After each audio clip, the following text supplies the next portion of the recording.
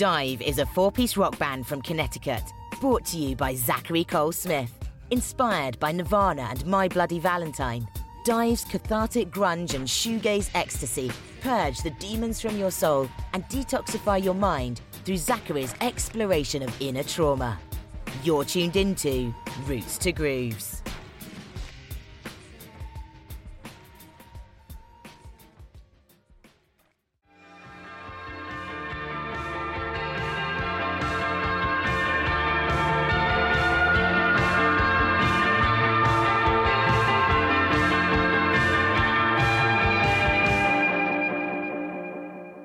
What's up, everybody? Welcome back to another episode of Roots to Grooves. What's up, guys? I'm Jesse. Across from me is Jay Purcell, as you know.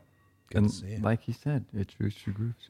Here every week, exploring a new artist every week, talking about their career, their music, their earliest beginnings, their approach to music, How they get things done, yes. how they get things done, where they're at now, or where they might not be at now, depending on who the artist is we're talking about. But Speaking of which, we got a little bit of a special choice today. yes, Coming from one of our first listener mails. yeah, Actually, you got the email. Why don't you take it, Jay? Kyle Brown There we go. wrote in to our very special email address, rootstogrooves@signalradio.com, SIGNL radio.com.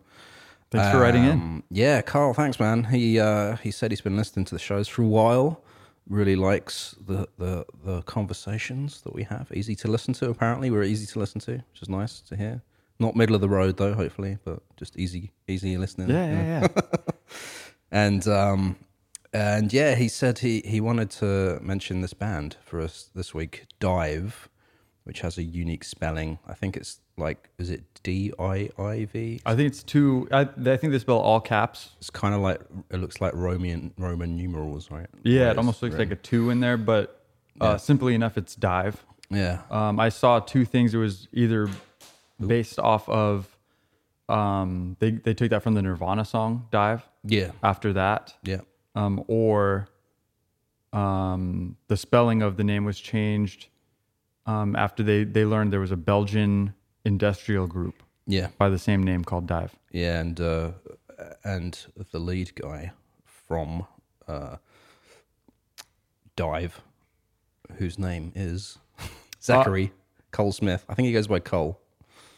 I think. Yeah, so that's the lead singer of Dive, the band we're talking about today. Yeah, he said he changed the spelling because out of respect for that band that were existing, not because they were trying to sue them or anything like that. Yeah, He there's said no so. legal issues, just out of respect. Yeah. Which is cool. And they got even a cooler band name because it looks Yeah. more unique and it's pretty sweet. And at a certain point,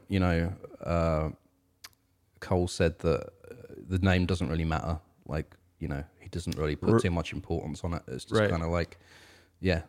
I mean, they had his original inspirations for it because of Nirvana and that song, and then the sound of the music he was creating. But he said ultimately, it's like, I don't care what the band's called. So that's also why he didn't really care too much to change the spelling, I guess. But yeah, fair enough. I think, so let's talk about, basically we're talking about, it's dream pop, it's indie rock, it's shoegaze, yeah, distorted guitars, kind of jangly guitars, yeah, surfy guitars, some nice, just drums wailing in the background, bass, kind of punky post-punk kind of bass. Post-punk, yeah.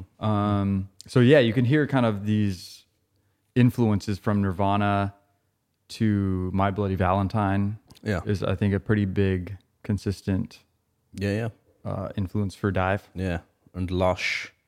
I would say the word lush. Yeah, lush. To describe their sound a little bit. Totally textured. Yeah. No, so yeah, really kind of big wall of sound type things. Shoegazing, like, they're really jamming. There's vocals on most of this music, but it's very pushed back in the mix. Yeah. Like almost behind the guitars. Right. Which is a really kind of shoegazy thing, and it kind of is, a psychedelic type of production technique. Yeah. That kind of helps you draw into the texture and the music and everything. Yeah. Kind of envelops you a little bit more rather than having those crystal clear vocals right up front. Right. Super hot. Yeah. And just right up front, burning through everything. Yeah.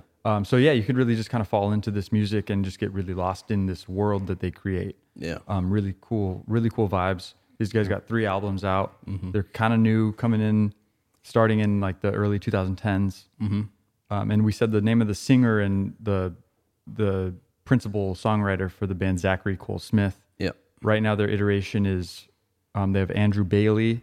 Actually, I'll say what their instruments are as well. Yeah. But we got Andrew Bailey, and he's been there for, I can't find my, Jay, help. Well, where's my notes? He's on guitar. I'm on my wrong tab. That's why.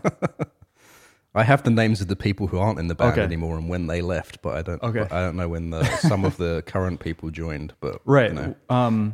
Yeah, my bad. We can cut that out, or we can we're along here with my aloof researching skills on the fly. But Andrew Bailey was there from the beginning. Yeah. He was on guitar, and then we also have Devin Rubin Perez was there for a while up until like 2018, and he's gone now. And bass was taken over by Colin Caulfield. Mm-hmm. Let's see, Colby Hewitt was with the band until about 2015, and then he was on drums, and then they switched to a new drummer named Ben Newman. Mm-hmm. But yeah, basically it's a 4-piece right now. Yeah. Bass, drums, guitar, vocals, shoegaze, loud, rock. Yeah. Good stuff.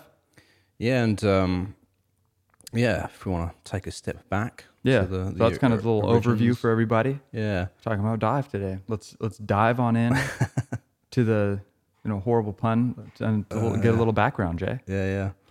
So I think they all knew each other. The original members, at least, knew each other from high school. I think it sounds like, but also I think that Cole was only in that school for like a little bit before being kicked out, like literally 2 weeks or something. I heard them say or something like Cole's that. a little bit. Yeah. He's experienced some trouble. Yeah, he's in his life a little bit. Yeah. Yeah, I mean, in his early years, that back then when he was a teenager, he said he didn't even remember how he got kicked out of school, and I think it was Andrew Bailey that said, "Just for being a dick, right?" Or something just like generally, that. Just being generally being a dick. And so he because did we say they're from Brooklyn? Didn't say they're nope, from Brooklyn. We're just the horrible podcasters that we are. Right, so they're from Brooklyn, and they were going to school there, and so when Cole got kicked out, he went to some private school in Manhattan, which kind of sounds a little bit swanky to me. A little bougie. Yeah, he said it was a really small school with only like 20 kids in the entire school, so each class would have like people from different levels, like 8th grade, 10th grade, sort of thing. What was the deal? That's like a private school, and it's expensive, and yeah, and I think it's it's a special school for people that had troubles. Are generally dicks. Yeah, generally had problems in their previous schooling, so they need a little bit more attention, which I guess is kind of cool if you think about it. Like, they realize that these kids are not thriving in the traditional high school sense, so they need a little bit more attention and focus. Yeah, just obviously it's private, so his parents had to pay for that. This extra attention sort of thing. It's called Beekman School, by the way, in Manhattan. And but yeah, he met the other guys like in his first school in Connecticut, St. Luke's in Connecticut. So that's where they're from. And then just sort of stayed in touch with them. It seems like, yeah. I mean, Zachary was Mr. Smith. What are we calling him, Cole or Zachary? I think he goes by Cole in one interview I read. So I'm saying that, but if I just realized that. We can call him whatever you Let us know what he goes by on the streets. Yeah. But Mr. Zachary Cole Smith, born in New York, raised in Connecticut. Yeah. And so he started playing guitar as a young boy, and I think he joined a few bands during his school years. Kind of questioning, kind of saying that ironically. Okay. I mean, I think that's what he did. Right. I didn't see this. That's all I know. I guess he was with a psych rock band called Black, Soft Black. Okay, yeah. And so he played with them. And then he also played with Beach Fossils for a little bit too. I don't know if I'm skipping too much ahead. Yeah, no. So I think this is why how our listener Kyle mentioned it. He said he thought that we'd mentioned them before. Yeah, and we did do an episode on Beach Fossils. We definitely did, and I'm sort of recalling now in my mind, because didn't Zachary play drums for Beach Fossils? Yeah, that's right.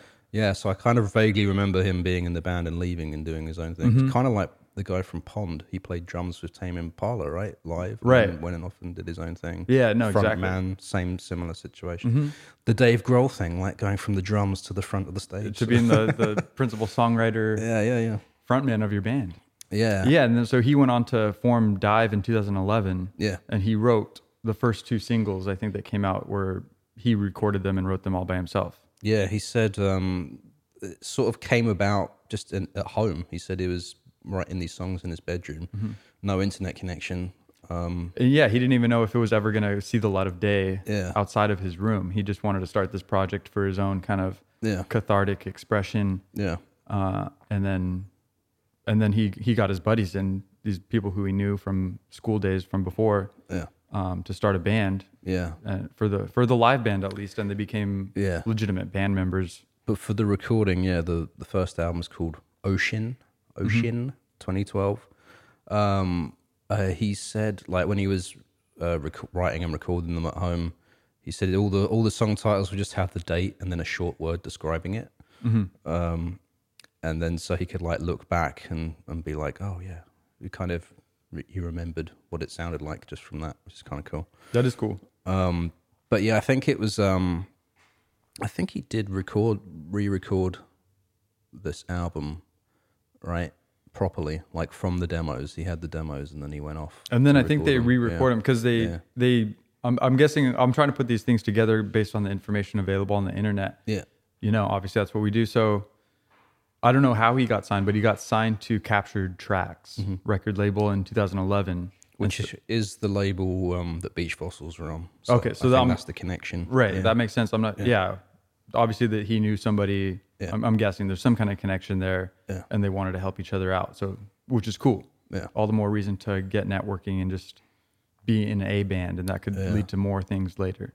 And I think it was because when the release came out, it was 2011. He dropped a single called Human, and then a single called Sometime as well. And I think it was the way it worked. It was he showed those 2 songs to Captured Tracks, and they decided to put them out. And then based off of that, they I think later decided to put out the full album. Okay, so, that makes a lot of sense. Yeah. Cool. Yeah. So they signed there. They released Human and Sometime. Both of them were demos that he recorded on his own. And there was a song called Geist, and also I think that was the 3rd single from that album. Yeah, I think so. From Ocean. And that came out in 2012, yes? Yes. Ocean. So let's play a track from Ocean. Yeah. So we started out... I think I got one lined up for you. We started out with Sometime, which was the 2nd single. And then, you picked out this track, Doused. Yeah, it's a good one. Here we go.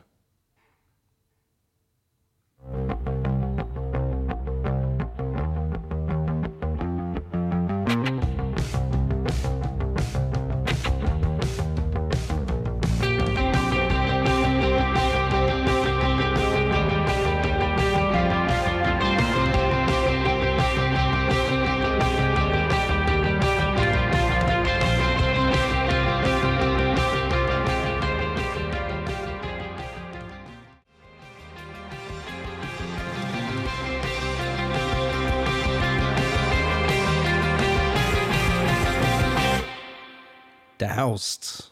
Yeah. I like my driving music like that. Driving rock music. I want to do this dance to it. I know, just makes you want to get up and move.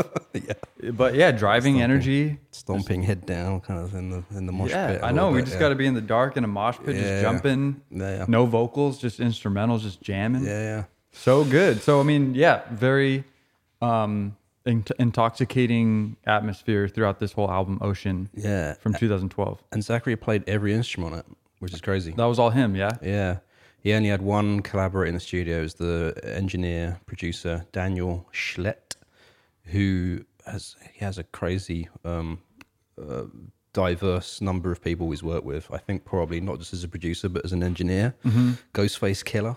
Okay. Theo Crocker. Have you heard of him? No. We should do an episode on Theo Crocker, I think. Nice. I'd love to. And The War on Drugs. Nice. Yeah. And he's done a lot of other stuff, but yeah, he was running the board, the studio, Strange Weather Studios, which is in Brooklyn, which is kind of funny because I just looked them up and they said they've gone through a lot of incarnations and they moved into their current space in Williamsburg, Brooklyn in late 2012. So this album was recorded at an older incarnation. Gotcha. Of strange weather, but it's good that they're even a more studio that keeps going in this climate of trying to keep music studios going. Yeah, I love it. Good going. Yeah. Keep it up. So yeah, we're talking about Ocean, the Dive album of 2012. It's it's carefree, it's sweet, it's well written. Yeah. It's pretty shoegazy. Mm-hmm. Twanging guitars. It's pretty repetitive, so it's kind of hypnotic. Yeah. Dreamy rock, the buried vocals, like we were talking about, reverby, atmosphere, but good, like we heard in that song, Dow's good lead guitar lines. Yeah. That are pretty catchy, but pretty simple. Yeah. I mean, that's basically what I got on this. It's a really good album all the way through, and especially really good for being their debut album. Yeah. And sort of three diverse influences, I think, that went through him in creating this music. He mentioned krautrock, the genre of German kind of rock music. Right. I was And Nirvana, of course, because Cobain is one of his sort of heavy inspirations, I think, like throughout just being a musician and everything like that. He was inspired by the heavy drug use. Well, we'll get onto that in a bit. I'm just kidding. Maybe that was a low blow. Yeah. I'm not throwing shade. No, it's okay. I support everybody. The third influence, which kind of surprised me a little bit, was he mentioned world music, and specifically these Malayan, I'm not pronouncing that correctly, basically guitar music from Mali. Yeah, right. I had to look that up too. Yeah. It's a country. Yeah, and Malayan. There you go. Got it's an African in the northwestern African. Yeah, and it's funny, I actually mentioned, I think a couple of episodes back, that Damon Albarn did an album called Mali Music. Oh, that's the spot he was visiting too? Yeah, where he worked with a lot of those. I remember he would go back there a lot of times, right? Yeah, and he did a really great album, which is worth checking out. Mali Music. Cool stuff going on in Mali as far as music goes. Yeah, and there was this one artist that Zachary mentioned called Baba Salah, and specifically he did an album called Boré, and it was that album specifically that he really influenced Zachary on, like, kind of the guitar work and that, which is interesting because you wouldn't place it, but if you think about that track we just played, Douse, and the way that guitar is going, and then you listen to some Malayan guitar music, you could see the parallels a little bit. Right. I'm gonna have to listen to that album. Yeah. All the way through, Definitely, yeah. The cover artwork is by a guy called Kayak Shook. Is that right? I don't know. I can't say anything about the pronunciation, but it sounds right to me. Apparently, it was a print that already existed. He liked the look of it. He felt it connected a natural world and the spirit world, and he felt that seems just really wise.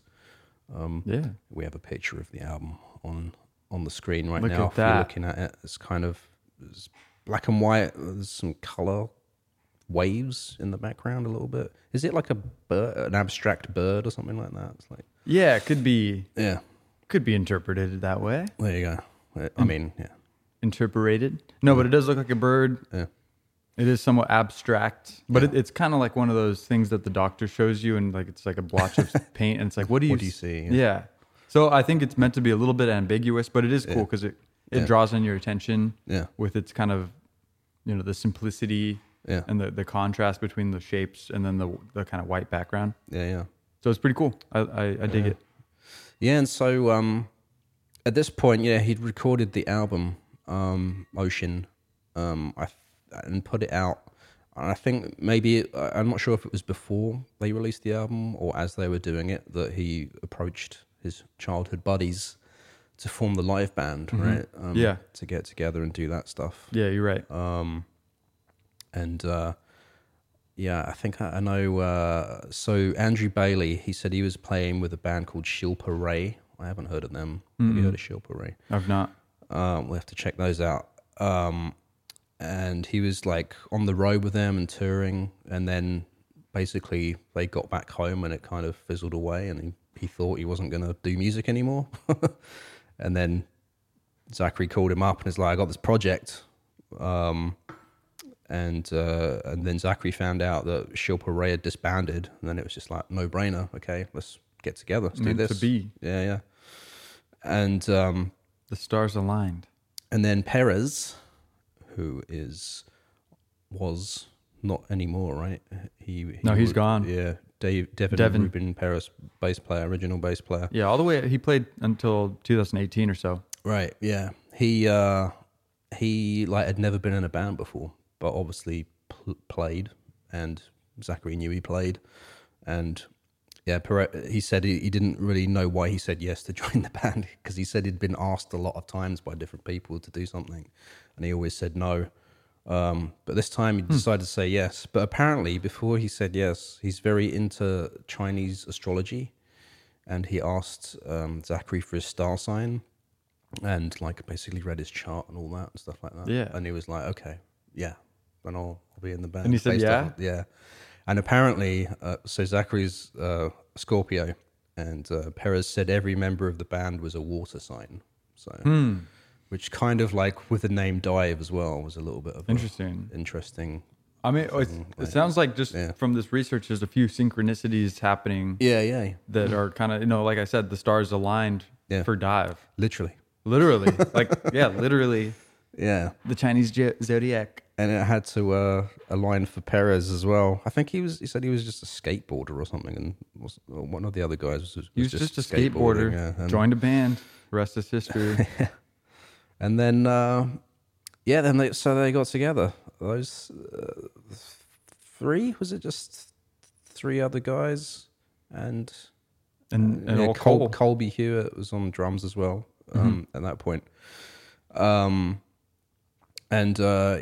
So they got together, started doing this album live, right? And went on tour. Do we know much about their touring history or? No, I think they just played a bunch of clubs. Yeah. Around the U.S. Oh yeah, that was what I heard. So in New York, they just did a shit ton of shows every night of the week, almost.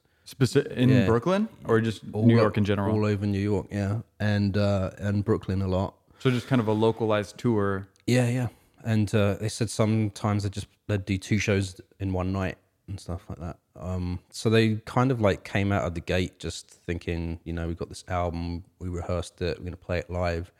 And and I haven't heard this. We talked a lot before about bands that go on tour and how big important touring is and stuff like that. Yeah. But it's interesting to hear how they just really hit like every venue they could play out in New York really super hard.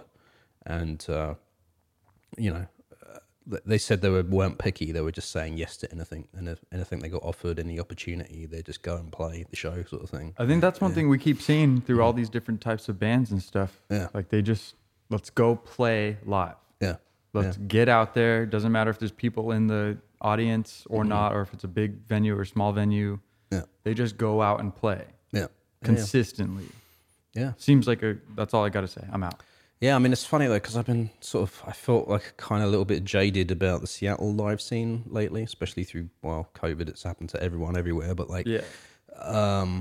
but I guess the difference between Seattle and New York is like massive, and there's way more places, there's way more opportunities to play. I mean, it's been the birth scene of multiple genres and scenes and throughout culture and history of America, right? So, it's a cultural hub. Yeah. Whereas Seattle, I can name 5 venues or something, and then you have to go outside into more of the rural areas or whatever. And I don't see I don't know. Maybe I'm wrong, maybe I'm being too jaded, but I don't see the value. I see the value in hitting the scene locally in New York and doing that. I don't see the value in doing it in somewhere so small as Seattle. But maybe I'm just being jaded. I don't know. Any thoughts on that? No, I think. No, I don't know. It's hard to say, especially in a place where like there was a solid music scene during the 90s in Seattle, and it was like, people say at least it was thriving, and it was. But a lot of that's gone away though. Is the problem? Like all those venues that Nirvana played at, half of them have gone. Well, and that's what I was gonna say. It's kind of like it was awesome, and there's like a legacy and like legendary stories and stuff surrounding Seattle. But then it's kind of waned away since that grunge. Has kind of been dying ever since. Yeah. And I mean, there's still rock and grunge still being made. Yeah. But it's not at the top of the pop, like. Which is funny for Seattle, because it's funny that we're talking about this now, because Nirvana being a big influence on Zachary, right? And us Full being circle. here and having a bit of insight into the scene, what was I saying? Train of thought. Yeah, I mean, people from outside Seattle still see Seattle as the place of grunge, and a lot of people have moved here because of that, and a lot of people visit here because of that. But now, it's hard to go find that music playing. Live music in general is waning everywhere, I think. But in Seattle, like for example, we're in Pioneer Square, and we've played the Central Saloon, big venue down here. Just Nirvana played there as well. But I've heard stories about that street, just literally around the corner from here, First Avenue, was it was kind of like the French Quarter in New Orleans. It was like the old part of town, and there was just music club after music club. There was like grunge music. Across the street, there was a jazz club or blues club. Now, there's just the Central. They're still doing good music there. They still play, put on shows all the time now, they get a good stage. Yeah. But in general, the scene is kind of dissipated. Yeah, there isn't this neighborhood now is not. It's nothing going on here for music. Apart from Central, it's a shell of what it used to be. Yeah, which is kind of sad. Yeah. So I mean, to your point, I don't know what's going on in Seattle. There's not much of there's not a general vibe of like a scene happening. No, like people don't feel like they're part of something happening in Seattle specifically. No. Even though there's still a lot of great artists and stuff around. Yeah. Yeah, I mean, most of my exposure has been to, kind of like the hip hop and R&B scene that's happening here, which seems to be thriving. There's a lot of artists like out here. Like we played shows with Liv, and Campana's another guy out here. Like there's a few people we know, or I've known, like through us playing with Dave Chenet and that. There's a bit of a scene going on around that, but it's still. Right. It's kind of an underground vibe. It's underground, which is cool, which is like how good scenes come about. Yeah, I think. Yeah, grassroots. Then there's also still, like, the only other side of live music I've seen here has been kind of, I guess, shoegazy, more of like the goth sort of scene a little bit. There's a lot of that going on out here in pockets. Yeah. But it's not really, doesn't seem to be, some of it is original, but some of it is just seems to be treading old ground and playing Duran covers or something like that. Yeah. It's like, But anyway. I don't know. I mean, to your point, I think it'd be where it's still worth it for bands to play in Seattle is for their own experience. To acquire their own experience playing live. Yeah. Know what equipment you want to have. Know how it feels to be on stage. Yeah. Know how it feels to be in front of an audience that is non-existent. Yeah. Know how it feels to play to an empty room. Yeah. And all this is like stuff that you need to have as an artist to be a successful touring musician. Well, there's the value then. Yeah, I think, You've gotten me a little less jaded now. That's what I'm saying. We got to do it for, if you can, to share your music, you got to be able to do it yourself. You got to be able to perform it and have that experience. So I think there's still some value in playing clubs, even if there's nobody there. I think that's what Dive are doing, like, as well. So this is the key thing you just said to me, that like, okay, it's doing for the experience of doing it. Like if you're playing night after night, you get used to playing the songs. You get to feel like, I think they even said this, like Dive, like you get to feel like what it's like to be on tour, but in your own city kind of thing. Yeah. Because you're schlepping the gear, you're doing the shows, you're playing, you're just working everything out on stage, the whole workflow, everything like that. Right. It's invaluable. And if you do it right, if you're filming your content, was what we should all be doing in this age of video. That's plenty of content for you to just be posting as stories and photos, and it's all photo opportunity. So take the value when you can. Definitely. But anyway, back to Dive. All right, so we got through their first album. Yeah. Good, critical acclaim. Yeah. I think it charted. Yeah, I think so. Did some stuff. I don't remember. Maybe it was like 37 or something, but I'm just making that up. And on the number 37 on the Billboard, I think. Something. Yeah. Okay, yeah, right. Exactly. Then we talked a little about their touring stuff, and then they go on. Yeah. Talk to me about Mr. Cole Smith, and was he having any issues in between these two albums outside of music. Yeah, there's a lot of stuff I read about. But we don't have to go too into it because that's not the focus of what we're talking about. But he was just... Yeah. He got...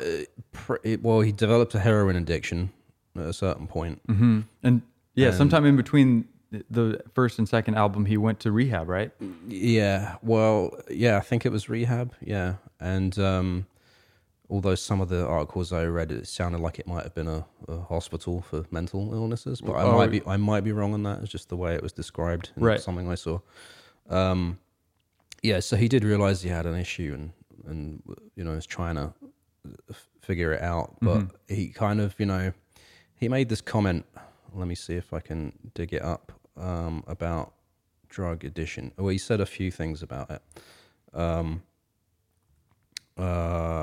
One thing he said is drugs is a door you can never close once it's open.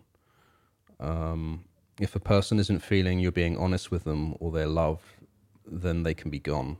And he was referencing that to his girlfriend, Sky. Is it Ferrara? I think is her last name. Sky Ferreira. Okay. Like that. I think that sounds right. She, I think, is a model. I think she does music as well, and she's featured on the track that I want to play in a little bit from this album.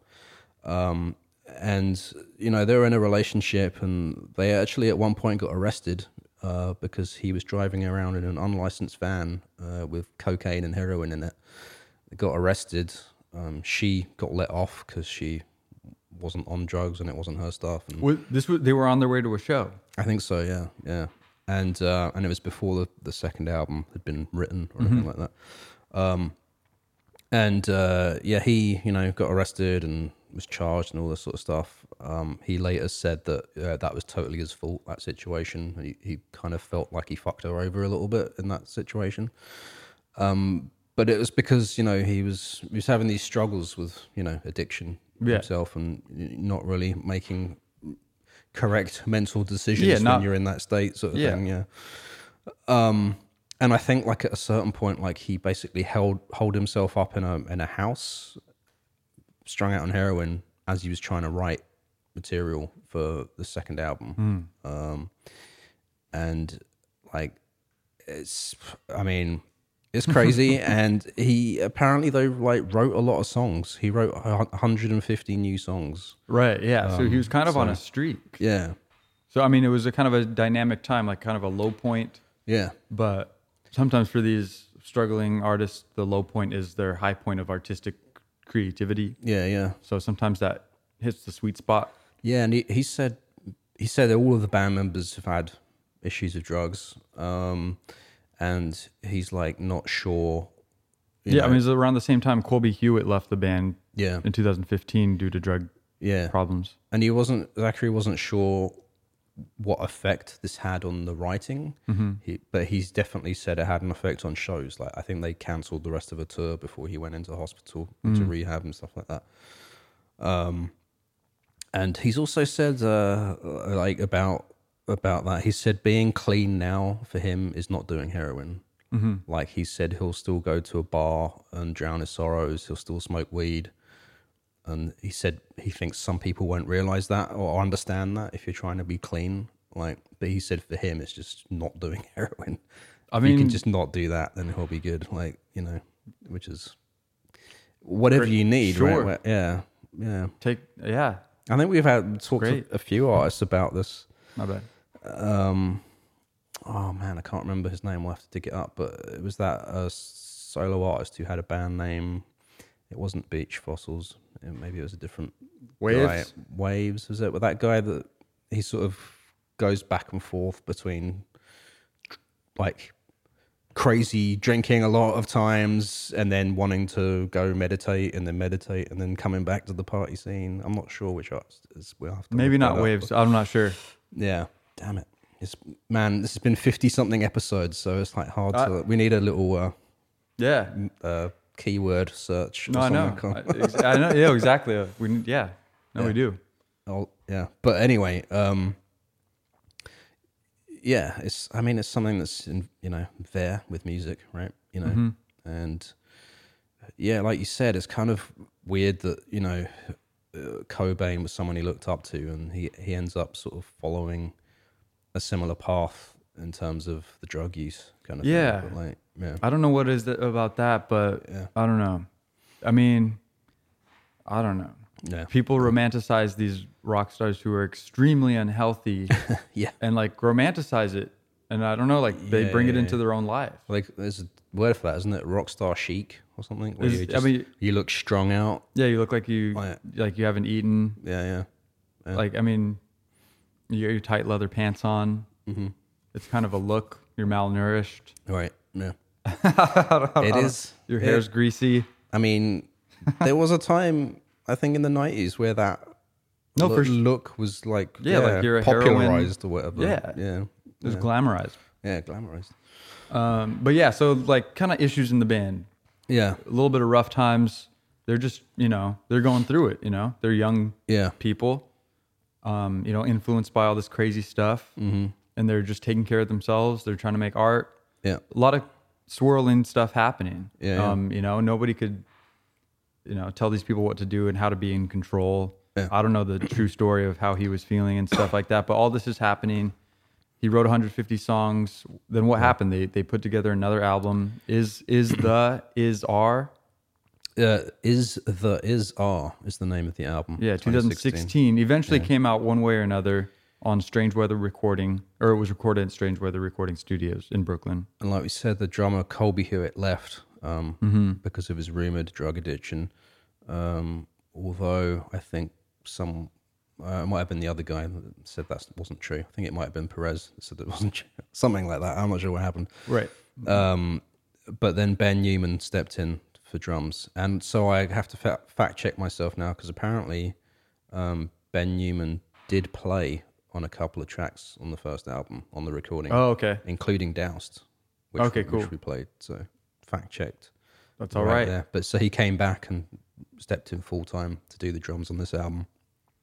And I mean, it's a great album. It's I think no, sorry to interrupt. No, go ahead. I just think they stepped it up a notch as far as production, at least. Yeah, just the mixing is better, the production is better. Yeah, let's give everybody a vibe. Let's listen along with everybody and let's play a track. Yeah, we got one loaded up from Is R. Yes. If we sound like we're having a stroke, it's because it's just a weird album title. I want to play this track, Blue Boredom, which features Zachary's girlfriend, Sky Ferreira.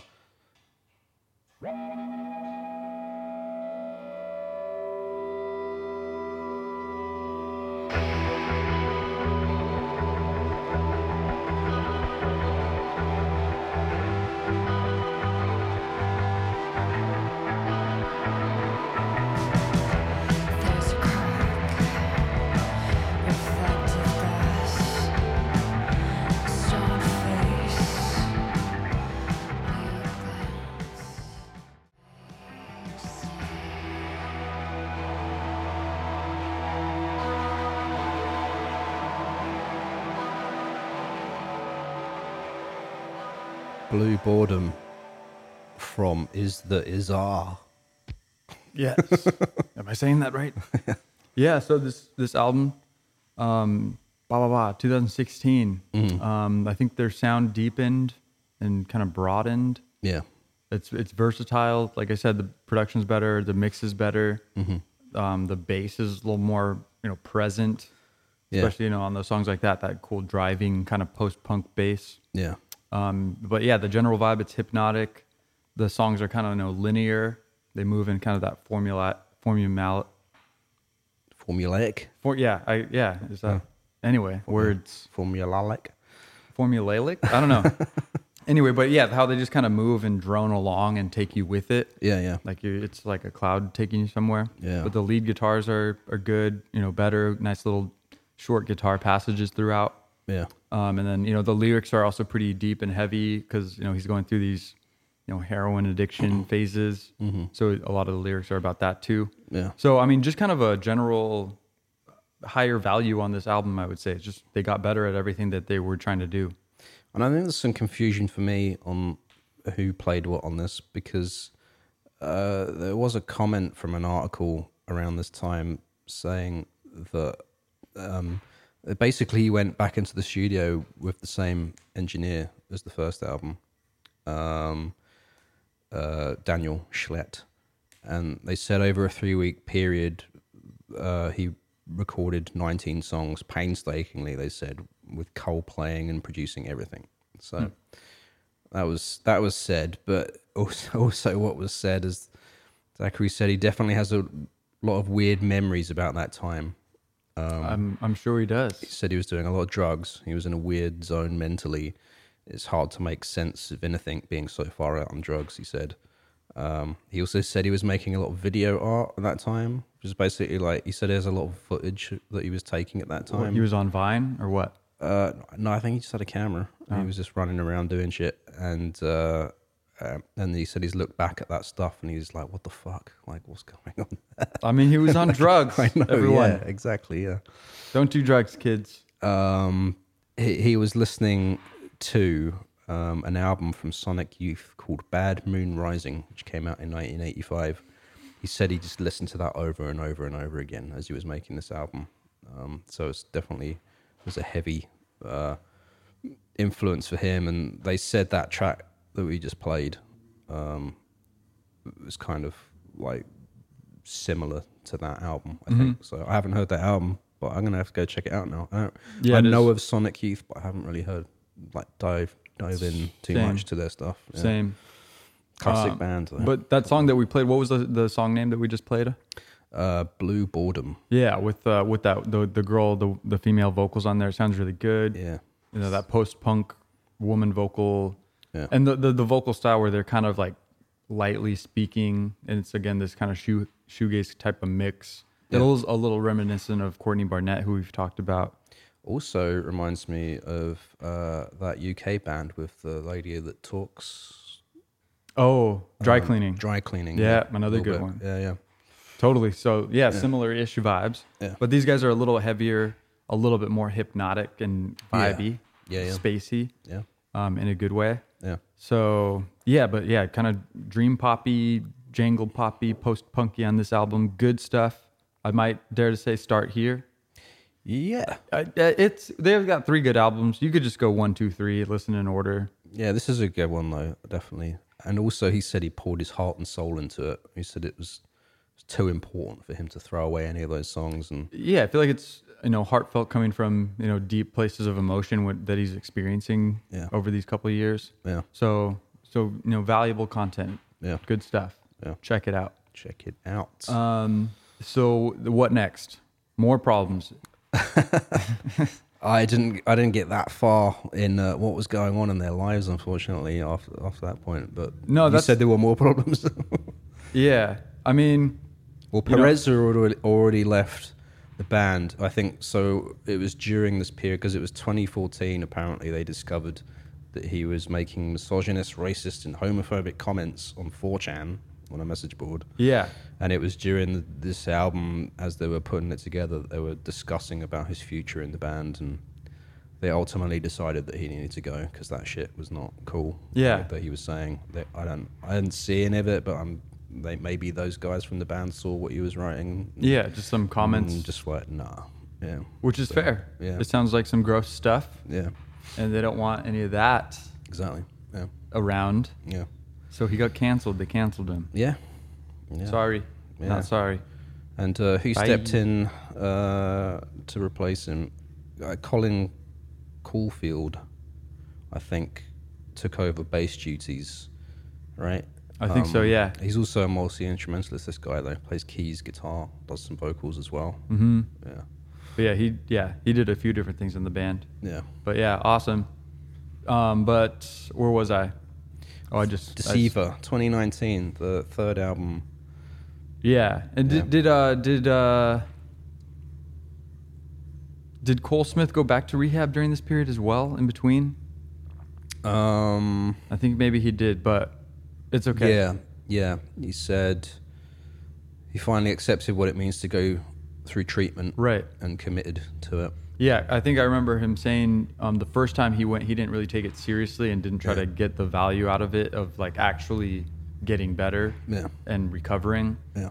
He didn't really take it seriously, as this process shows he still had problems with drugs. Yeah. So he went back, but he had a better mindset and he actually tried to recover. Yeah. And I think that helped a lot. He just had a more, intention behind his movements. Mm-hmm. So that's good. But they wrote another album. Yeah. Now they're a 4-piece without Devin. Yeah. But they went on tour with Deaf Haven in the fall of 2018. But yes, Sonny DePerry. Mm-hmm. They worked with him on this album. Don't know who that is. He worked with My Bloody Valentine, who's a huge influence on Dive, and then he also worked with Nine Inch Nails. Okay. So huge bands. He's a producer, right? Yes, he's the producer, I believe, and he worked on this album in Los Angeles. This was in March 2019. Yeah. They announced that they would release this album on their Instagram account. Oh. Okay. And yeah, I think that same day Pitchfork announced their album.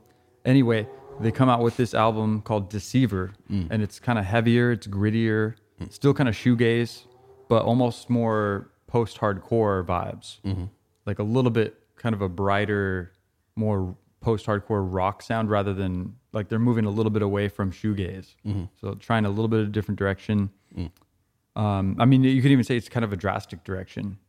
Well, because I do know they talked about it being the first time that they really made it a collaborative effort in the writing process. Yes, right? I think, other bands or other members of the band were bringing ideas. Bringing in demos, contributing to the songwriting process for every song. That's what Cole said. Yeah, which is cool. And then they were just concentrating on, they would talk about the parts and what would be best for the song, everything about serving the song. Yeah. Not about individual... Mm-hmm. Solos or anything like that. Yeah, let me see. He said, Colin said, the new member, Colin Caulfield, explained about the writing process. He said, Cole and I approached writing vocal melodies the same way the band approached the instrumentals. We threw ideas at the wall for months on end, slowly making sense of everything. It was a constant conversation about the parts we liked best versus which of them served the album best. Yeah. So, yeah. I mean, so that wraps that up nicely. Yeah. So just darker, heavier production on this. Let's listen along with the vibe. I got a song pulled up. We're going to play, or I got to look at it. Is it Blankenship? Blankenship, yeah. So this song just kind of rocks. Okay. It's great. Yeah. And let's vibe out to it.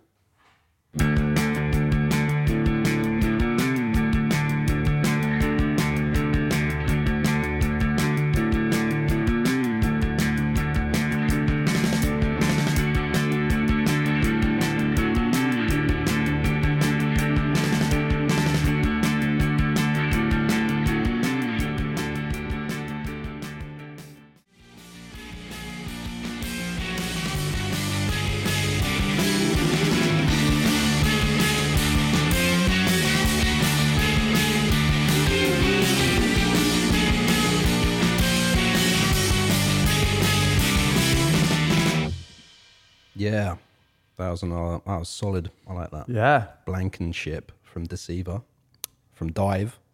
Yeah. Third album. So keeping with that kind of driving energy. Yeah. But with a little bit more of a different vibe.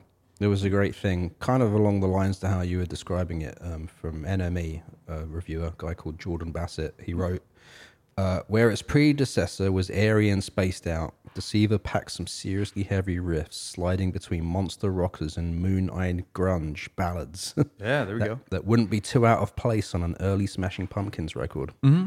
Yeah, it's a good way to put it. I was going to say some of their music reminds me of Smashing Pumpkins. Yeah. Cole said about this as well. He said, the record is universal. Some lyrics follow the Kurt Cobain model based on syntax and content. Sometimes it's about what sounds best. So he's kind of like inspired there. Syntax and context. Yeah. As a way to put that, which is kind of interesting. And also sort of uncredited on here, at least in terms of like credits on Spotify and all that. Mm-hmm. His girlfriend Sky is on the album as well. I think you could kind of hear it in that track. She's doing some backing vocals. Yeah. I was looking her up. Apparently she's acted as well. She was in Elvis and Nixon. You ever see that movie? No. It was a good movie. Do you ever see Baby Driver? I did. She played his mum in a flashback, I think. Okay. And she's also was in the Twin Peaks remake in 2017. Okay, so she's doing things. I've definitely seen her in movies and not known. So she's killing it pretty good then. Yeah. Good for her. And she does music as well herself, I think. What a gal. Yeah, she's supported Miley Cyrus and Blondie. Hey. And Vampire Weekend. So I know those names, I think. I've heard of those names. Yeah. Yeah. So that's basically all I got on Dive. That came out in 2019. That's their latest LP. I think it's their latest release. In 2020, he put out self-released, so I'm not sure where. I didn't see where he put this, but he put out some demos from the second album, Is the R. So I'm not sure if those were the demos he originally recorded when he was strung out on heroin in the house as he was writing or not. I would hazard to say yes, because it's demos. So yeah, no, sounds like that, which would be cool. Yeah, be an interesting atmospherical dive of that or something like that. Nice. But yeah, so we don't know what else is yet to come, but it's 2022 now, so yeah, it's been a couple years. Yeah. Is he doing well now? Do you know if the drugs situation with the band and all that? Do we know? No. I hope you're doing well, man. Hope you're doing good. Write in if you like. Say hello. Yeah, we like your music. We like you. Let us know what you're thinking about. And also, I have to say, if you like this music, you should check out who we were listening to earlier, Kite Vendor. Yeah, so that is... Which is basically the artist that wrote into us, Kyle Brown, a.k.a. Kite Vendor. Yeah, thanks, Kyle. Sent us the suggestion, and your music's really good as well, so we'll put that up on screen right now. Boom, check this guy out. Check him out on Spotify. We listen to... Hopefully he's the right one, and it's not someone Hey, else. let us know, Kyle. Let us correct us. And we'll shout you out again. Yeah. But we were listening to this stuff before we recorded, yeah. And it was good. We listened to and he's got zero streams on Spotify right now. So. It didn't show the amount of. It didn't show the amount, so I don't know what that means. But let's give him some streams. Give him some streams. We're streaming it today, and it's good stuff. Yeah, kind of beachy, kind of surfy. Yeah, I think if you like, similar bands like Beach Fossils, Dry Cleaning, Dive, kind of post punk, beachy, surf. Yeah. Kite Vendor guitar is doing it. Yeah. So check out Kite Vendor, super good stuff. Yeah. And thanks, Kyle, for writing in. We appreciate you listening. Yeah. We're always happy to be learning and growing with each other. Yeah. That's all I got on Dive. Yes. If you guys got anything else, let us know. We're going to play out with a song Jay's loading up right now. Yeah. And he'll let us know. But if there's, if you want to write in like Kyle did, let us know. Jay, what's that email? rootstogrooves@signalradio.com, SIGNL radio.com. Also, you can drop a YouTube comment. You can tweet us. That helps us out. Roots to Grooves. Follow us on Instagram, Roots to Grooves. Rootsgrooves.com for every episode audio for free forever. For you. Go listen to it. Yeah. And we're going to kick out tonight with this track from Deceiver from Dive, Like Before You Were Born.